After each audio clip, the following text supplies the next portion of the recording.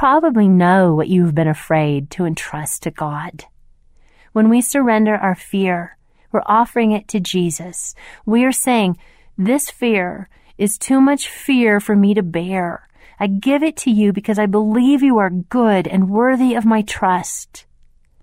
When we actively, by faith, lay down our fears at the feet of Jesus, we pick up his love in return. It is an uneven trade, a heavenly exchange. Laying down what we want to protect or are afraid of losing or are terrified we will never have is not the same thing as losing those things. It is surrendering them. It is opening up our clenched hand around them and allowing God access to them and to us. It is actually saying yes to God for them, yes to his plan, yes to his way.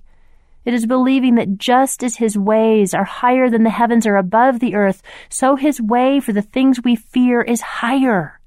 This God of ours is a God of life, of goodness. He is the God of the resurrection. We lay down our fear. We pick up Jesus. He is the only way we can live beyond fear. He is the way.